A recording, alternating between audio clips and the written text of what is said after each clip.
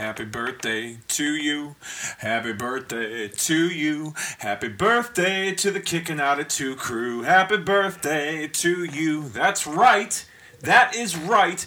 It is a birthday celebration as we here at Kicking Out at 2 are celebrating the 1-year anniversary of its existence. I would like to thank you all so very much for joining me this week for this very celebratory podcast experience. I'm your host, Dave Rosenbluth, the same guy that's been driving this train for over a year now. I'm back again, and I just want to take a moment to thank you all for being a part of this journey with me. It's been a lot of fun in the last year. I've made some great friends and some interacted with some more wrestling fans. For instance, Kobe Naida and I have launched the Retro Mania Pro Wrestling Podcast Network.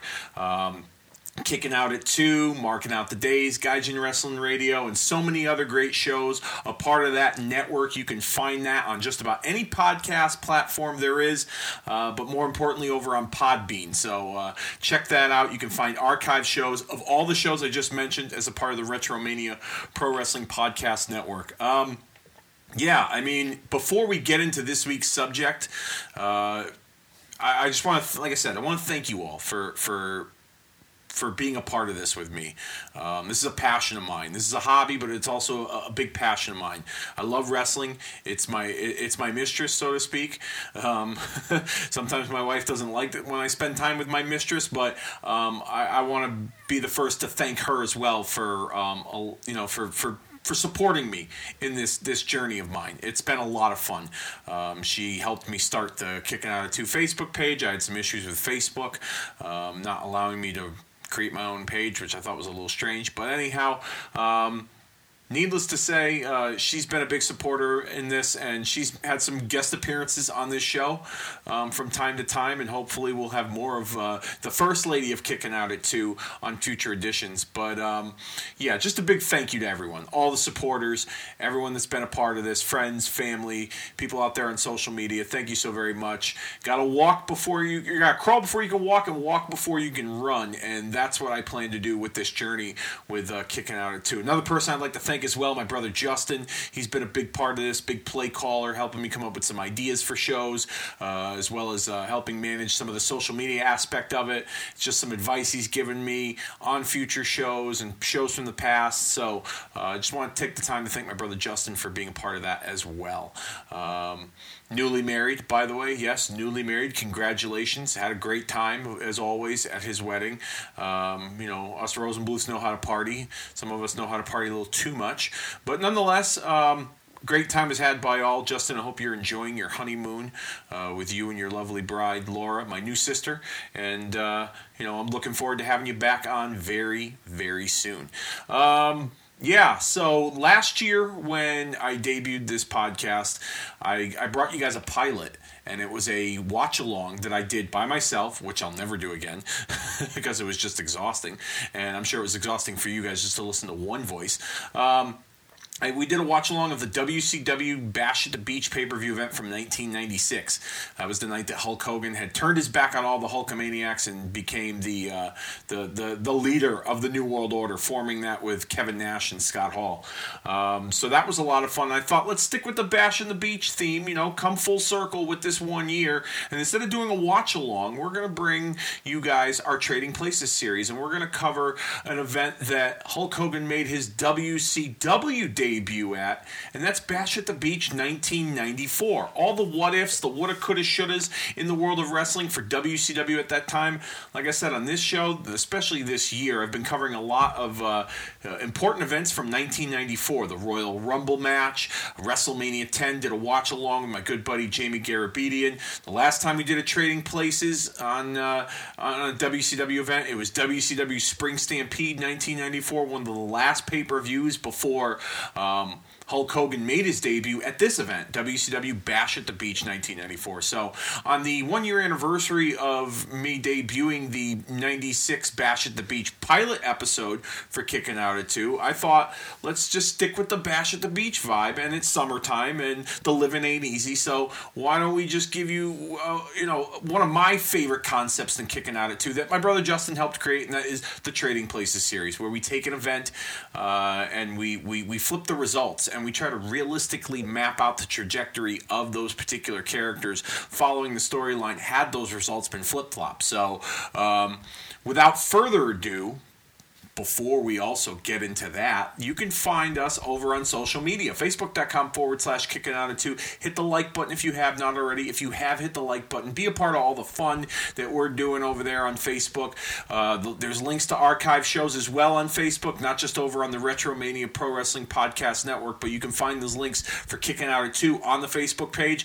Pictures, great discussions and debates, some videos, articles, all the retro pro wrestling fun that I envisioned is over there on Facebook, and Facebook.com/Kicking Out at 2. The same goes for our Twitter. Our handle is @Kicking Out 2, KICKNOUT and the number 2. The following is not as strong as Facebook. It's been a year since I launched this Twitter, and hoping that as time goes on, we will get to that point. So if you have a Twitter and you like wrestling and you like retro pro wrestling, then by all means, do me a favor, give me a follow @Kicking Out 2. Same kind of fun over there that we're having on Facebook, but we're having it on Twitter with a little smaller of an audience and 140 to 220 characters or less. And as well as, the fun that I try to implement, nostalgia and fun with my tag team partner from the Retromania Pro Wrestling Podcast Network, the flagship show, marking out the days, Weekend Warriors. I'm talking about my good buddy Kobe Naida. Each and every Saturday, you can find that show available on the Retromania Pro Wrestling Podcast Network over at Podbean as we discuss WCW Saturday Night and WWF Superstars from 1992. As they say, Saturdays are for wrestling, so check it out each and every week over on the Retromania Pro Wrestling Podcast Network. And you could search for that podcast on any podcast platform available by searching Retromania. So be on the lookout for that each and every Saturday over on the Retromania Pro Wrestling Podcast Network. All right, let's continue this birthday celebration with our WCW Bash at the Beach 1994 Trading Places. This event is the debut event of Hulk Hogan in World Championship Wrestling, his pay-per-view debut. Hogan had signed with WCW just a couple of months prior, and he was introduced to television in June of that year, and he was without a doubt the biggest acquisition that company had ever gotten. Hulk Hogan made a name for himself in the WWF. He put wrestling on the map, or he was one of the big reasons why wrestling went mainstream. And WCW was bringing, a big staple of professional wrestling to their brand of wrestling. In the very southern regional World Championship Wrestling. And this event was headlined with him and the Nature Boy Ric Flair for the WCW World Heavyweight title. But a lot of change was taking place in WCW at that time. Eric Bischoff had just about a year under his belt as the executive producer of WCW. He was making a lot of changes. They were filming television at Disney MGM Studios. They were phasing in more pay-per-views and phasing out Clash of the Champion events. He was trimming the fat anywhere he could, but he was trying to make some smart business decisions to really put WCW on a mainstream level. Hulk Hogan was a big proponent in that as well. So this event is really, to me, in my opinion, is like the beginning of change for WCW. I wouldn't say a rebranding of sorts, but like somewhat of a coming out party. It's like, here we are to the world. We're the new WCW. We're not what we used to be, so come check us out. We got Hulk Hogan. We got Ric Flair. We got so many great stars. The future of WCW is right here. The future of wrestling is right here in WCW. Come check us out. So, yeah, that's what 1994 and at least this Bash at the Beach event had exemplified for me personally. So let's get into it. Let's get into the card here. There's 6 matches on the pay-per-view, and Tony Schiavone and Bobby Heenan were on commentary. Jesse Ventura dipped his toes in the commentary water a little bit during this time period, but he wasn't involved in every single match on this show. He had some issues with management, and of course he had a long-standing issue with Hulk Hogan. Still does to this day, more than likely, because Jesse knows how to hold a grudge, that's for sure. He's probably holding out for a big payday to settle that grudge, because that's how old school he is. But yeah, this event began with Lord Steven Regal defeating Johnny B. Bad in a world television title match. These two guys have had, at the time in 1994, had traded some victories over one another in some non-title bouts and another title match or two on episodes of Worldwide and Main Event and Pro and even WCW Saturday Night. And this was before there was such thing as a WCW Nitro. This was before the war really got started. So these two guys have had some competitive matches with each other, and it was no different here. Regal coming up the victor in a very hard-fought battle. I remember watching this and going back and watching this and doing research for this show today. The one thing that was distracting for me was the confetti that Johnny B. Bad had, shot out of that Bad Blaster. It was like all over the ring, and the guys were like wearing like the glitter and all the other stuff that came out of this air gun or whatever you want to call it, the Bad Blaster, so to speak. So I remember that and feeling very distracted, trying to, maybe it's the OCD in me was like, could someone take that piece of glitter off his back or that big shiny sticker off his butt cheek, Yeah, I know it's a little stupid for me to, say, but, that was just my OCD at the time. So, let's play role reversal. Let's trade places like we do here on Kicking Out at 2. Let's say that Steven Regal did not retain his WCW World Television title over Johnny B. Bad, and Johnny B. Bad comes up the victor as the TV champion. Where does Johnny B. Bad go from here? To be perfectly honest with you, in 1994, Johnny B. Bad was just kind of floating around wherever they felt they needed him. He had that throwaway match with Diamond Dallas Page at the Spring Stampede 1994 event, and in that trading places scenario, I envisioned Johnny B. Bad having a role in the television title picture, and here we are in this situation. He was a popular character. People got into him. His matches were fun, even though I didn't really care for the whole, Little Richard knockoff. Johnny B. Bad as the World Television Champion in 1994 is definitely something doable, reasonable, plausible for the landscape of WCW at that time. Moving forward, if he were to have won the World Television title, I could see him mixing it up with the likes of Regal again, having another series of matches. I could see him mixing it up with someone like an Arn Anderson, who was probably the godfather of the television title for WCW and the NWA. I could see him mixing it up with Stunning Steve Austin, who at the time was the United States champion, and I'll get into him in a little bit. I don't see Johnny B. Bad really skyrocketing to the top, but I see Johnny B. Bad being like a mechanic on the card as the television champion. You know what you got with him. You're going to get him out there to pump up the crowd and excite the audience and put on some good matches with certain guys.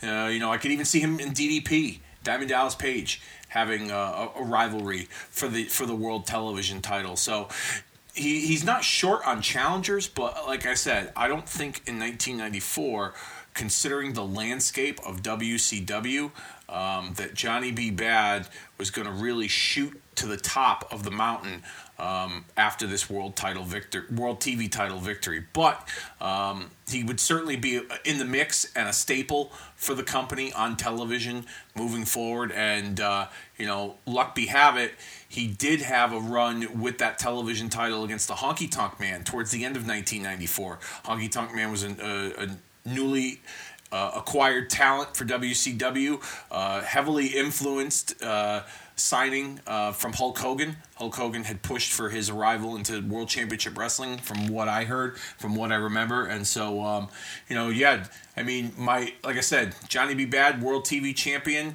Eventually he would get it after this in real life, but trading places, if he were to win it at Bash at the Beach, he's not short on challengers, but he's not he's not shooting very far up the card, let's just say.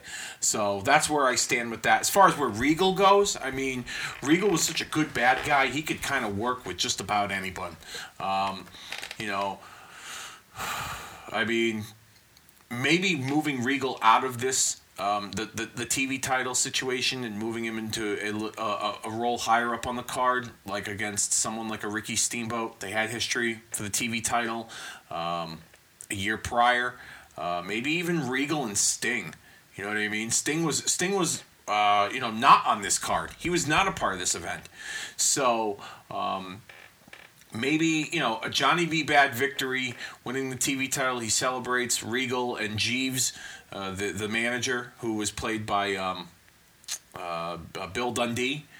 Probably gives Johnny B. Bad a post-match beatdown, and to give Sting a spot in the show, he comes out and saves Johnny B. Bad, and you set up him and Regal towards the end of 1994. Something that I think could be rather interesting. They had a one-off in 96 at the Great American Bash, and I thought that was rather odd and strange, but I don't know why they've put those two together, considering the landscape at that time in 96. But in 94, that could, Sting didn't have anything to do for that pay-per-view, so, an appearance for him, a cameo to make the save and do a run-in post-match, setting up him and Regal, that would have been rather interesting. I would have gotten behind that for sure in 1994. Moving on here, we have Vader defeating the Guardian Angel. Now, the Guardian Angel, who was once known as the Boss, Ray Traylor, Big Bubba, the Big Boss Man. He made his entry into WCW earlier that year as the Boss. He was the special referee in the Thunderdome cage with Vader and Flair at Super Brawl 1994 in February, and they had some physical interactions with each other, and that's where things got started between Vader and the Boss. That shifted over to Spring Stampede 1994, and the Boss and Vader once again, issues unresolved to the point where WCW commissioner, chairman of the executive committee, Nick Bockwinkel at the time, had stripped the Boss of his identity and told him he's not allowed to use the nightstick. He's not even allowed to call himself the Boss due to his post-match actions using the nightstick on Vader and Harley Race. So he would morph into the Guardian Angel. And for those of you that are familiar or unfamiliar with the Guardian Angels, they're very similar to like a biker club, but without motorcycles. That kind of environment and that vibe. They're their own outlaws, so to speak, but they're not in a very criminal manner as some may categorize some biker clubs. Now, I don't want to be disrespectful to those that are a part of biker clubs and the bike culture itself, but they do, some bike clubs do have a negative connotation to it. But the very brotherhood-like atmosphere of the Guardian Angels at that time in the 90s was similar to a biker club, but just under different circumstances. So, Boss Man, Bubba, Ray Traylor, whatever you want to call him, he transformed into the Guardian Angel, and he still had his issues with Vader. And these two guys had a pretty hard-hitting match, and Vader would come out the victor, which wasn't much of a surprise because Vader was a big name in WCW at the time. However, what if the Guardian Angel were to have picked up the victory over the man they call Vader, Big Van Vader, in 1994? It wouldn't be out of the realm of possibility. Maybe some kind of disqualification where Vader uses a chair, or Vader doesn't break a hold and the referee, counts to 5 and, calls for the bell, or Vader roughs up a referee for no reason out of anger for the referee getting too involved in the match as he was trying to get the best of the Guardian Angel. I mean, there's plenty of different possibilities you can go here. But what does it do for the Guardian Angel? In the short term, not much. I mean, I'm a victory over Vader, knowing the Vader character. Vader would certainly want his revenge and certainly want another opportunity at him. Would it catapult him to any kind of title status? No, I don't think so. If anything, the only championship I could see the Guardian Angel competing for in WCW at the time was probably the TV title. But the TV title was also looked at as like the workhorse title too. So very similar to what the Intercontinental title was. You didn't see too many guys that were of the stature of a Ray Traylor competing for a title like that. But if Regal were to have still kept the title, and let's say the Guardian Angel were to have defeated Vader, maybe, just maybe, we would have seen a TV title opportunity for him. Something short term, but not very long term, at least in my opinion. So yeah, I don't see Ray Traylor, the Guardian Angel, his trajectory, shooting him very far up the card and moving forward. Like I said, short term, it would probably, his issues with Vader would still continue. And judging by what history told us with Vader defeating the Guardian Angel, they certainly did continue. They had a match at WCW Fall Brawl 1994, a triangle match with Sting, where the winner would become the number one contender for the WCW World Heavyweight Championship. And Vader ended up winning that one. So, but their issues didn't continue there, and they moved on to Halloween Havoc later that year. So, regardless of a win or a loss, maybe a win would have been nice for the Guardian Angels so that now they were kind of even at one apiece, and then maybe the singles match that they would have at Halloween Havoc would be that tiebreaker, so to speak, the rubber match. But, Ray Traylor in this situation, not really, I don't really see him moving too far. And the issues with Vader at that time as the Guardian Angel would continue. Vader suffering a loss here wouldn't do much for him, or to him, I should say. Vader was the kind of guy that even if he lost, his defeats were looked at as not necessarily flukes, but Vader was such a big, intimidating, posing guy that the loss was shrugged off very quickly, and he would bounce back pretty quickly. So, I could see a Vader loss here leading to, an attack on the Guardian Angel, whether it's at the next WCW Saturday night or leading to a Clash of Champions of some sorts. Him kind of getting his heat back there and continuing this feud with the Guardian Angel.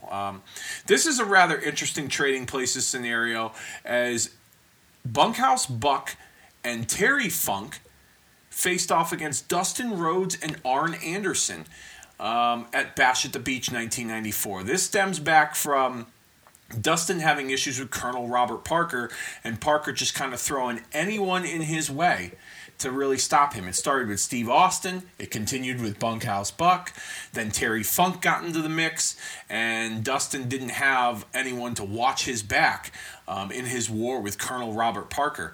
So, the situation here that was presented was that Dustin was looking for a partner, and he looked to someone that he knew could get the job done, and that he knew could get just as down and dirty as Terry Funk and Colonel Parker and Bunkhouse Buck, and that was Arn Anderson. Arn Anderson had just returned a number of months prior after suffering that serious stabbing injury from Sid Vicious in the hotel room that resulted in both men having to go to the hospital.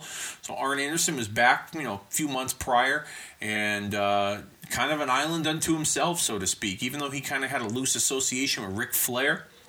Really wasn't doing a whole lot. So seeing Arn Anderson team with Dustin Rhodes, knowing the history that Anderson has with Dustin Rhodes' father Dusty on television, was a rather interesting dynamic, and they kind of brought that up in the build-up. But, this match saw Terry Funk and Bunkhouse Buck become the victors due to Arn Anderson's betrayal of Dustin Rhodes in the match. He had turned on Dustin. And there wasn't any real rhyme or reason behind Arn betraying Dustin. It was more so of a case of, Arn accepting who he was as an individual, and that, I'm a bad guy. I do bad things, and you should know better not to trust someone like me. Just ask your father. And it made sense, and it worked, and it came out of nowhere, but it wasn't one of those where it was like, well, why the hell did they do that? It was, oh, wow. Like, now I'm looking forward to not only figuring out why he did that, but what's going to happen after this. And Arn, like I said, he ended up joining Colonel Robert Parker and his stud stable with Bunkhouse Buck and Terry Funk, and they would go on to torment Dustin Rhodes and continue the the rivalry between Dustin and Colonel Parker's stud stable. And Dustin was really kind of an island unto himself once again. Eventually he would have to resort to calling his father out of retirement to help him face off against these guys. So let's just say that history wasn't very kind to Terry Funk and Bunkhouse Buck in this situation, and Dustin Rhodes and Arn Anderson did win this match, and they were victorious. Where does Dustin Rhodes and Arn Anderson go from here? Well, they're certainly not done with Colonel Parker and his stud stable, that's for sure. They don't have They don't have really anyone lined up, and they're not going to be like a tag team to compete in the tag team ranks, even though they would probably be a pretty sound tag team. They're not going to be, vying for the tag team championships at this time. But Dustin Rhodes and Arn Anderson, the trajectory of these two individuals, probably still the targets for Colonel Parker and the stud stable. Now, could I see the Arn Anderson turn on Dustin down the line? Yeah, maybe. Maybe instead of Dustin reaching out to Dusty, maybe Arn and Dustin have that tag match at Clash of Champions against Bunkhouse Buck and Terry Funk in a rematch, and we see Arn turn on him then. Maybe some miscommunication between the two in the match, resulting in Arn saying, you know what, fuck this, I don't need him, I've been fine on my own, bing bang boom, DDT, and, he joins the stud stable, turning on Dustin Rhodes, and then maybe that's when you lead to Dusty. Or you could, keep them, keep Dustin and Arn in that same position, in that same match, but you bring Dusty back, and it's a 6-man, and Dusty's the kind of the one that's like, son, this guy was an evil, person back in the day. He was one of my most heated rivals, an enemy. How can you trust him? I have to team with you guys to make sure that you don't get hurt. And you could execute the turn with Arn Anderson there. Maybe Arn turning on Dusty and Dustin being like, what the hell, man? And then Arn turning on Dustin and the stud stable kind of having their way with the Rhodes family and Arn Anderson's introduction into the stud stable. So I didn't have a problem with hot-shotting this turn from Arn Anderson in 1994. I certainly don't, because, like I said, his character at the time just rationalized this turn as like, I'm a bad dude, I do bad things, and Dustin Rhodes, you should have known better. You stepped way out of your comfort zone, thinking that I was someone you were able to trust, and now you're paying for it. So I liked it, and it added another twist and more. The odds stacked against Dustin even more in this story with him in the stud stable, but it would certainly lead us to War Games, what we saw that year in '94. The same trajectory. Arn eventually becoming a part of the stud stable. Dustin, reaching out to Dusty, and then eventually reaching out to the Nasty Boys, who did not have a role on this pay-per-view. They were not a part of this show. But I don't see things really changing too much when it comes to the trajectory for Dustin Rhodes and Arn Anderson. Maybe executing the turn later, but we'll get back to where we got back to, and that was Arn, a part of the stud stable, and against the Rhodes family and the Nasty Boys, blowing that off at the War Games match at the Fall Brawl '94 pay-per-view event. Here's an interesting one. Two guys who had great chemistry together, mixed it up for the United States Championship. They had a run against each other a couple years prior for the TV title when this individual was a member of the Dangerous Alliance. I'm referring to Stunning Steve Austin and his opponent, Ricky the Dragon Steamboat. And this match was for the United States Championship. And history showed us that Steve Austin had defeated Ricky the Dragon Steamboat. Now let's rewind back just a little bit here. Excuse me.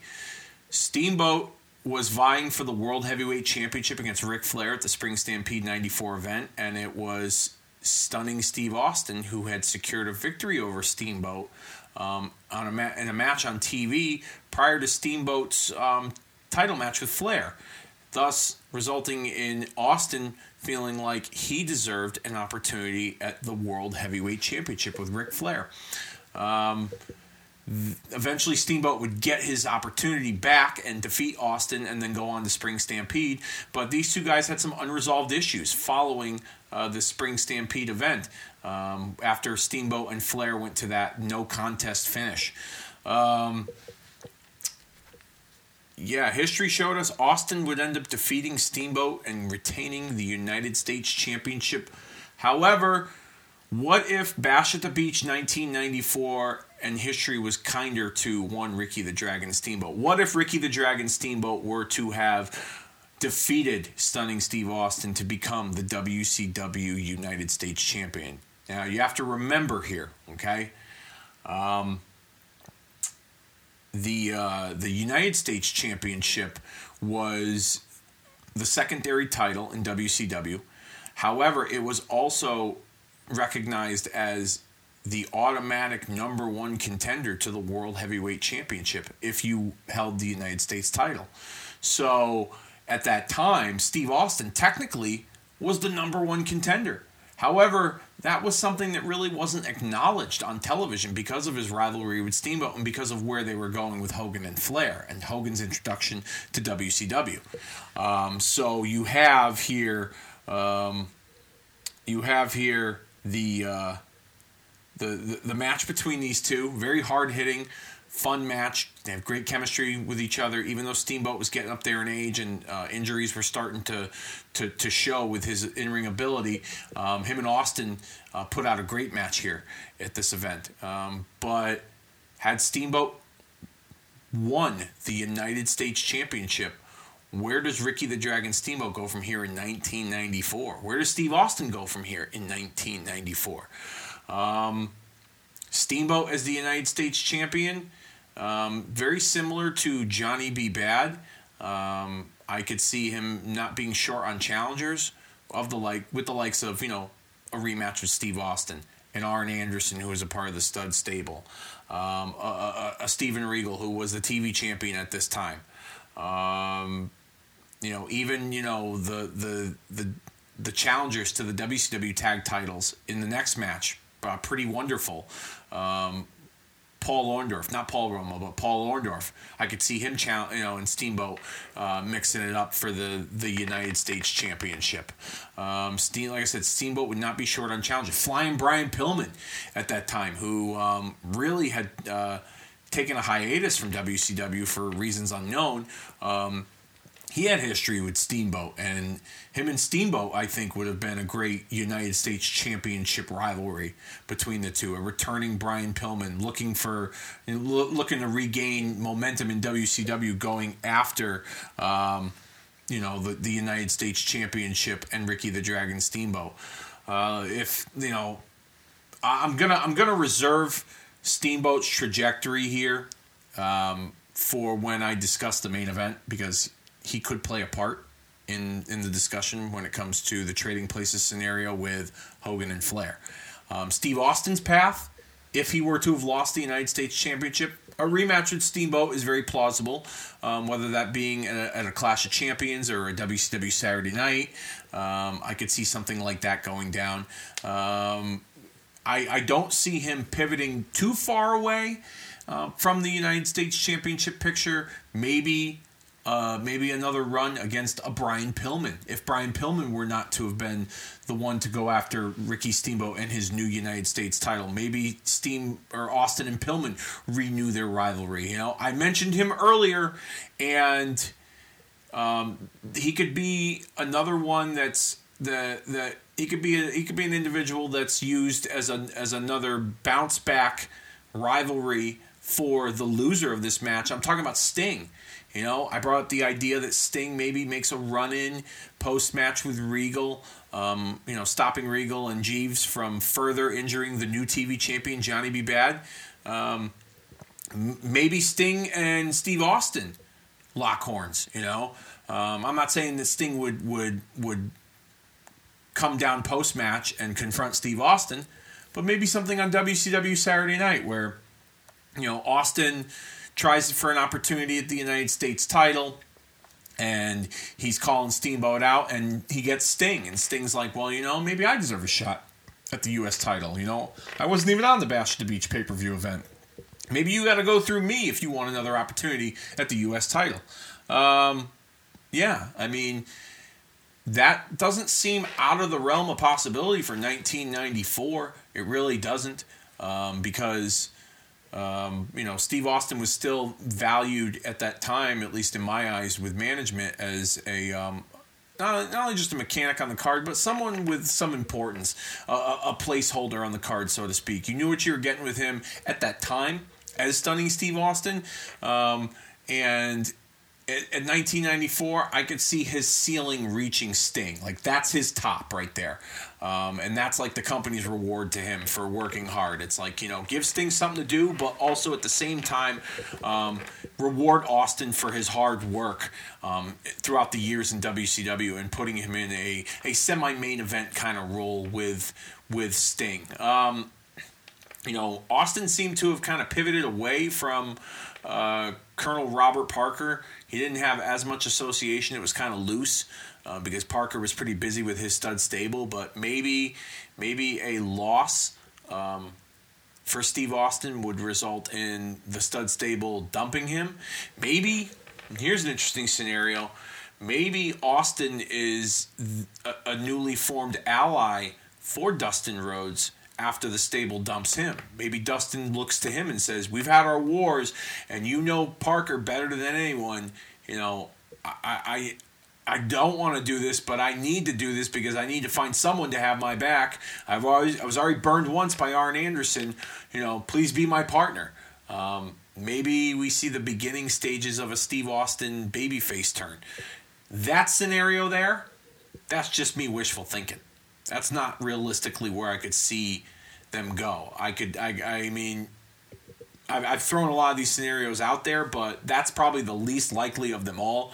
Is giving Steve Austin a babyface run in the mid card with Dustin Rhodes. I could see a Steve Austin Sting rivalry more than I could see Steve Austin being an ally to Dustin Rhodes against the stud stable. So that's where I look at Austin's trajectory, having lost the WCW World Heavyweight Championship, or WCW United States Championship, excuse me. And like I said, Steamboat, I'll get into him in a little bit when we discuss the main event. Let's move on to I wouldn't call this the co-main event, but this is the second to last match on the card. It was for the WCW World Tag Team titles, as Cactus Jack and Kevin Sullivan defended those titles against Pretty Wonderful, Mr. Wonderful Paul Orndorff, and Pretty Paul Roma, a newly formed team in WCW.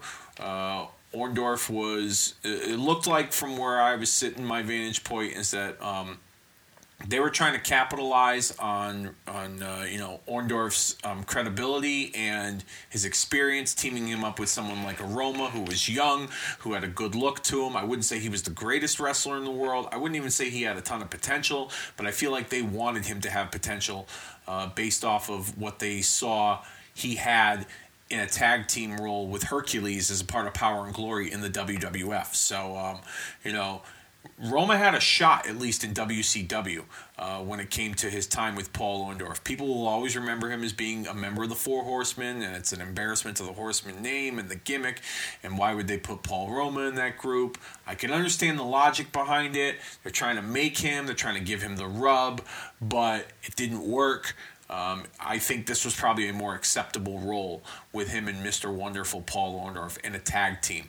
Roma here and Orndorff would end up winning this match and defeating Cactus Jack and Kevin Sullivan for the WCW World Tag Team titles. Now, history saw that Cactus and Sullivan would then begin a rivalry between the two of them that would culminate in a loser leaves town match at the WCW Fall Brawl event later that year, just a couple of months later in September.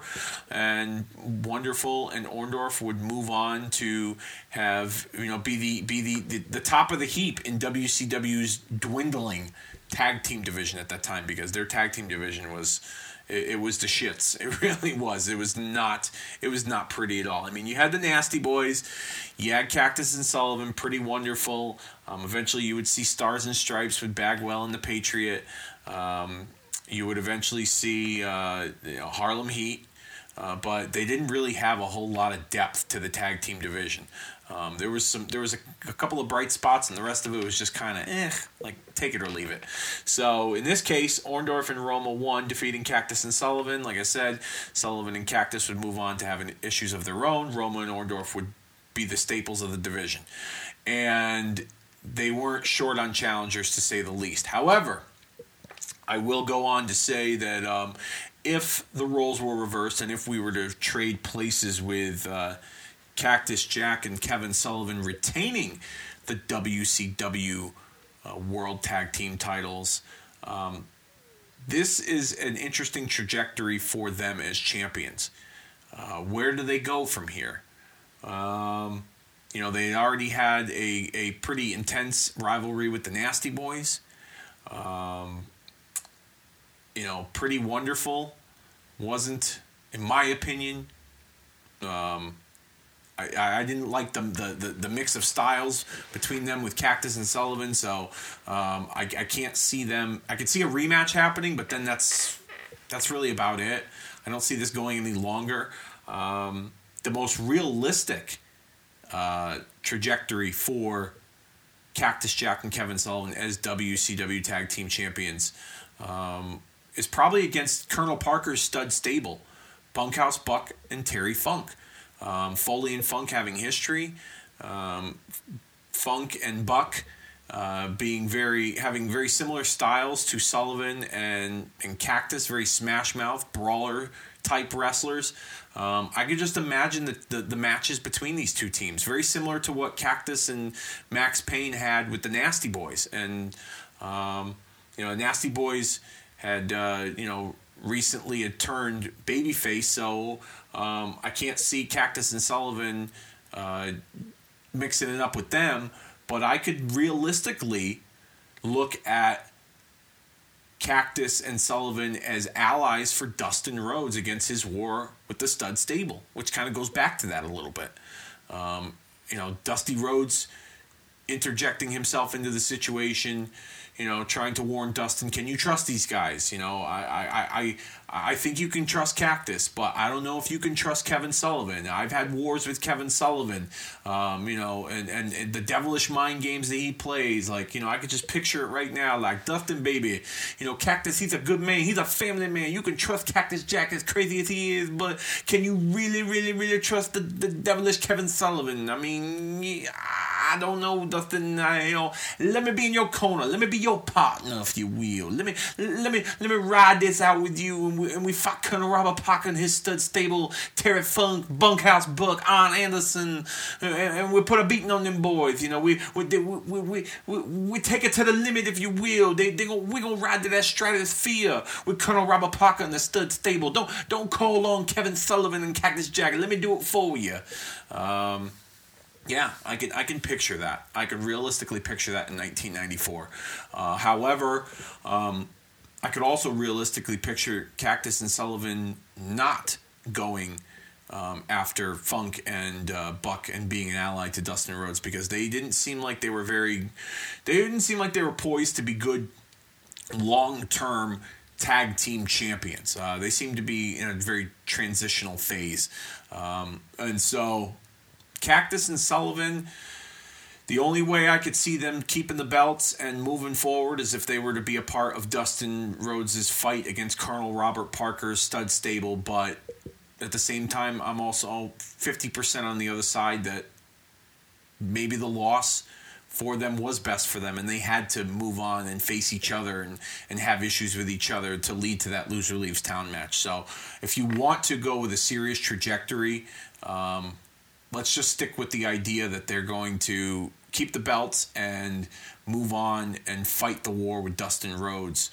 against the Colonel Robert Parker and his stud stable. Now, what happens to Pretty Wonderful, Mr. Wonderful Paul Orndorff and Pretty Paul Roma after suffering this loss, not getting an opportunity at the tag team titles? don't see a whole lot going on with them. Be honest with you, really don't. They didn't seem to be a real important part of the show. They just kind of gave them something to do, at least in my opinion, as tag team champions. And in the tag team scene, but maybe I could see something with Harlem Heat, or maybe they have a short little rivalry with the Nasty Boys. Maybe they want another crack at the titles, but the Nasty Boys are in their way, or like I said, maybe they split up from this. Maybe Roma, they try to do something in a singles role with Roma, and Roma turns on the veteran Mr. Wonderful Paul Orndorff, and the two of them go after each other.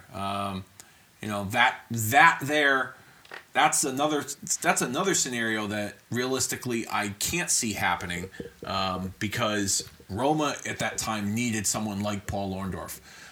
So I feel like the two of them would just kind of flounder. They really wouldn't amount to much as a team had they not won these tag team titles. If anything, they needed to win the WCW World Tag Team Championship. Yeah, so I leave you with that. I leave you with, where I stand when it comes to the trajectory of both teams. Had Cactus and Sullivan won the WCW Tag Team titles over Pretty Wonderful Paul Roma, which now brings us to the main event of this event, WCW Bash at the Beach 1994. We kind of talked about that a little bit in our Spring Stampede 94 trading places. Like I said, covering a lot of 94, brought the WCW pay-per-views to the trading places concept.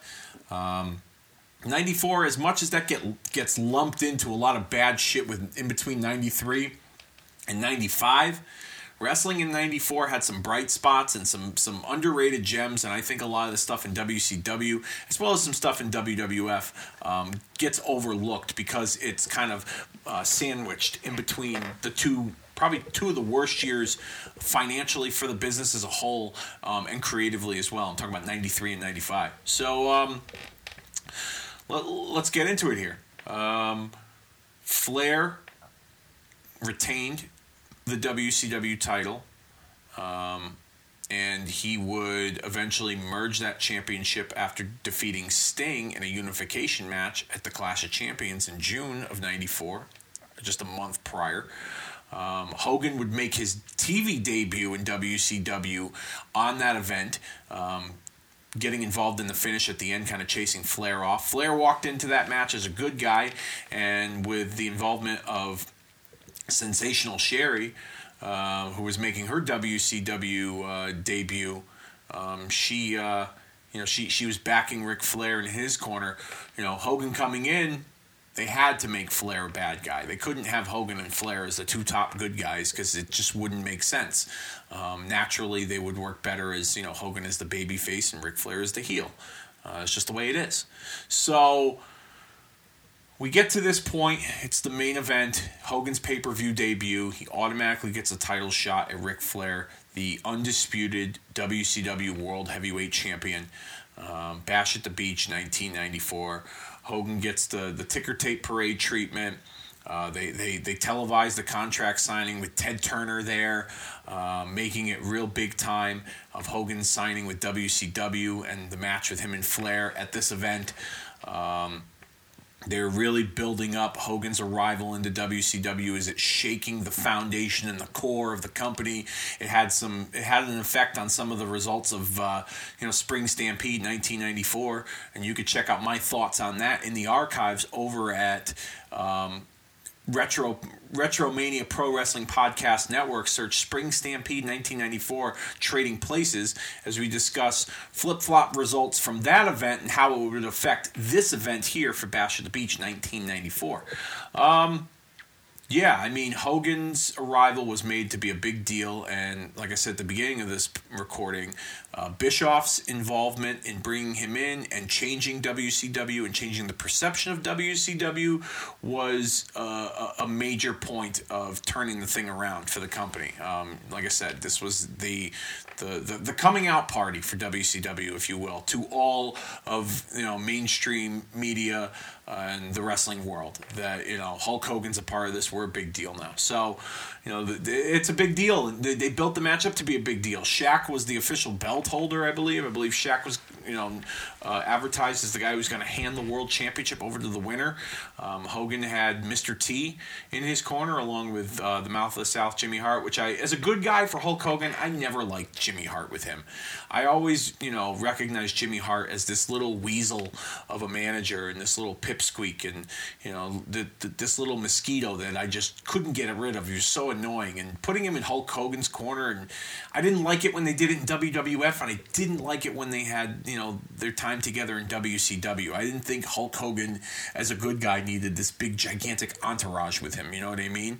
I just didn't like it in 1994. But I liked the prospects of Hogan and Flair because this was the match that we all wanted to see for WrestleMania 8 in 1992, just 2 years prior. They had worked some live events together, and we've talked about that and the prospects of what could have been with that main event for that WrestleMania that year in 92. Actually, we talked about that on our Mania Game Changers episode earlier this year in February. You can find that over in the archives at Retromania Pro Wrestling Podcast Network, as well as on the Kicking Out of Two social media pages, both on Facebook and Twitter. WCW had the biggest coup of them all at that time, signing Hulk Hogan and delivering that dream match that wrestling fans really didn't get a chance to see. Not many people knew that match took place on live events in 1992 for the WWF, but they were going to get to see it on pay-per-view on a grand scale for Bash at the Beach, and this match, in my opinion, really helped establish Bash at the Beach as one of the tent pole events, as Eric Bischoff would say, for World Championship Wrestling. You had Halloween Havoc, Starrcade, and I believe Bash at the Beach is right up there in the top three as one of their major pay-per-view events of the year. And I think Hogan and Flair, especially at this event, really helped make that all possible. So, let's get into it. Let's trade places when it comes to the main event for the WCW World Heavyweight Championship. History saw that Hulk Hogan would win and become the WCW World Heavyweight Champion, defeating Ric Flair decisively in an unbelievable match. It was a great match. People in Orlando were on their feet. This was a great way to debut Hulk Hogan in WCW. First match in, beats the top guy, wins the title. A lot of people may look at me and say to me, like, what are you talking about? Like, you had the top guy job to him on his way in the door, and, at the time, I could understand why WCW did that. They were trying to reestablish themselves and rebrand themselves as a mainstream presentation in the world of professional wrestling. And to do that, they had to have Hulk Hogan as their figurehead, as the champion. So right off the bat, I understand completely why they did it. However, what if Hulk Hogan did not leave Orlando, Florida as the WCW World Heavyweight Champion? Let's explore the possibilities, shall we? Him and Flair were going at it for a couple of months back and forth on television, and Flair had just acquired the WCW World Heavyweight title in that undisputed unification match with Sting at that Clash of Champions, and so Flair didn't really have the title for very long. I shouldn't say that, because he won the WCW World Heavyweight title from Vader earlier that year, but then, or in 93, I should say, defended it a few times, and then we got to this point. He defeated Sting in the unification match when Sting was the international champion, and it led to him and Hogan here at Bash at the Beach. But, however, as we saw with history following this match, Hogan defeating Flair and winning the title, it seemed to be very convoluted. And following this, you had Flair and Hogan have a rematch at the Clash of Champions, and Hogan lost via a countout because they did the Tanya Harding angle where they had someone attack Hogan's knee, and he was injured before the match began, and Flair would end up winning with a countout. And then the rubber match was a steel cage match at Halloween Havoc 1994 inside of a steel cage, and both men's careers were on the line. Which, by the way, we're going to cover that event in Trading Places form coming up in October for the 25th anniversary of that Halloween Havoc event. We're going to cover Halloween Havoc 1994 and play role reversal just like we're doing with this Bash at the Beach 1994. But anyhow, the traditional trajectory, you could say, amongst many wrestling critics and fans out there, is that, one guy wins the first match, the other guy wins the rematch, and then you have the rubber match with both guys having a win apiece going into the pay-per-view, the final match, the blow-off. Now, you kind of had that. Hogan won this one, but then Flair won via a countout, the last one, and then the final one came, in the cage, and then Hogan would end up winning. But Flair never had the title after Bash at the Beach. So, you could go a couple of different routes here with this. You can go Flair gets himself disqualified to keep the title, and Hogan wins. Hogan gets his heat back. He beats him down. As Bruce Pritchard would say, Hogan must pose.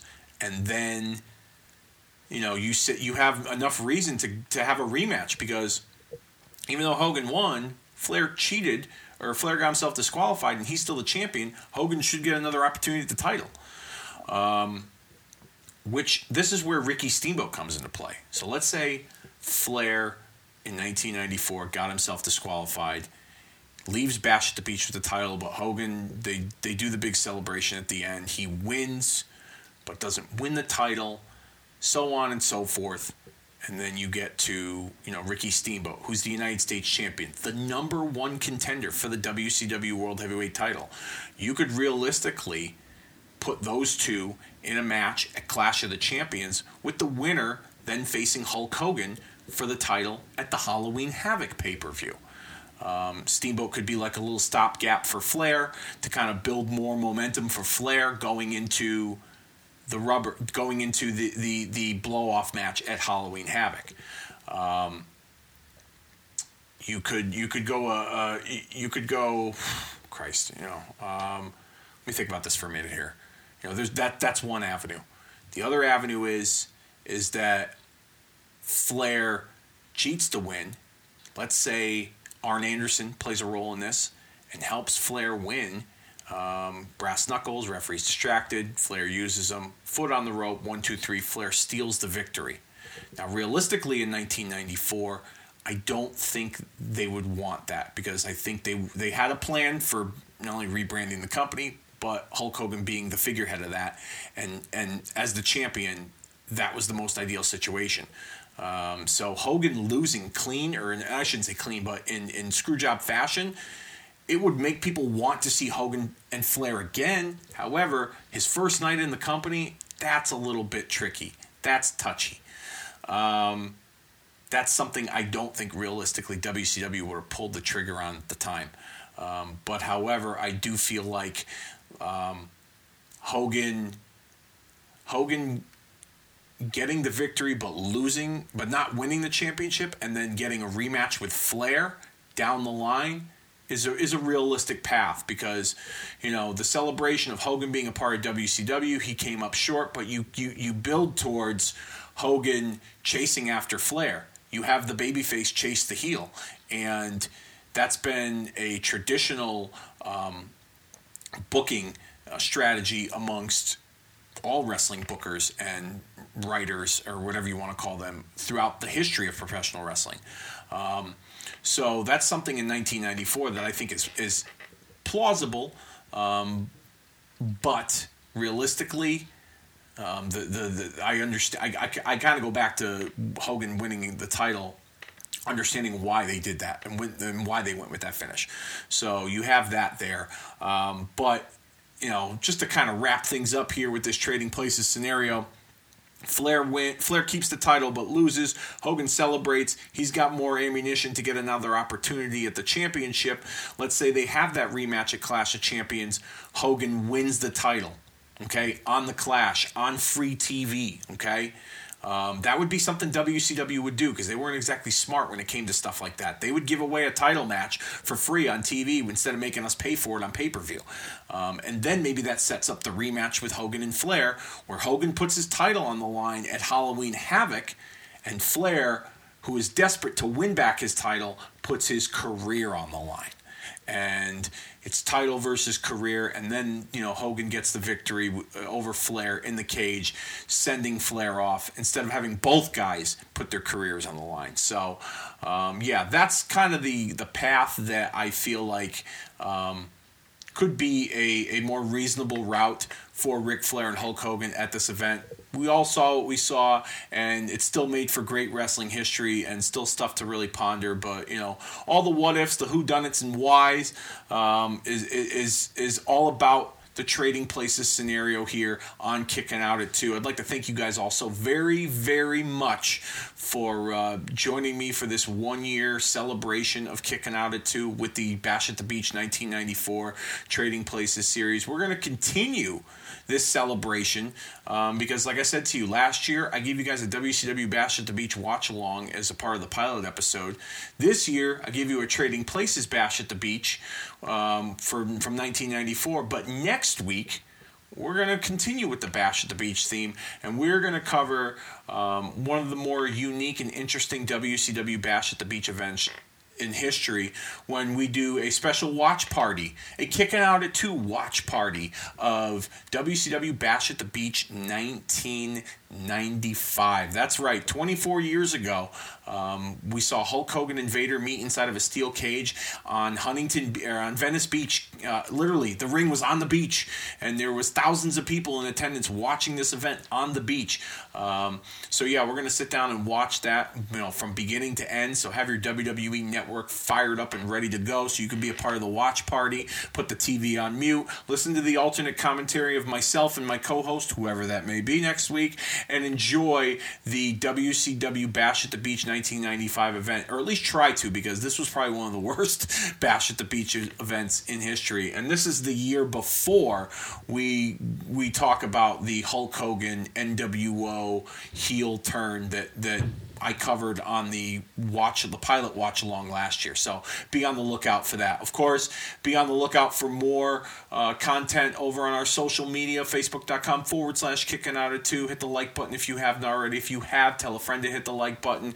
All kinds of great stuff we got going on over there, as well as our Twitter. Our handle's at Kicking Out 2, KICKNOUT, and the number 2. And for archived shows of Kicking Out at 2, as well as all the other great shows, a part of the Retromania Pro Wrestling Podcast Network, search Retromania Pro Wrestling Podcast Network and head over to Podbean, where you can find an extensive library of what we have to offer from the Retromania Pro Wrestling Podcast Network. And that about does it this week for the 1-year anniversary celebration of Kicking Out at 2. I hope you guys all enjoyed it. Thank you so very much for being a part of it. And with that being said, it's time that we put this show down for the 3 count. There's no more scenarios that need to be traded. There's no more what ifs and who's and whys that we need to dissect and discover. It's time that we go home, and we will see you all next week.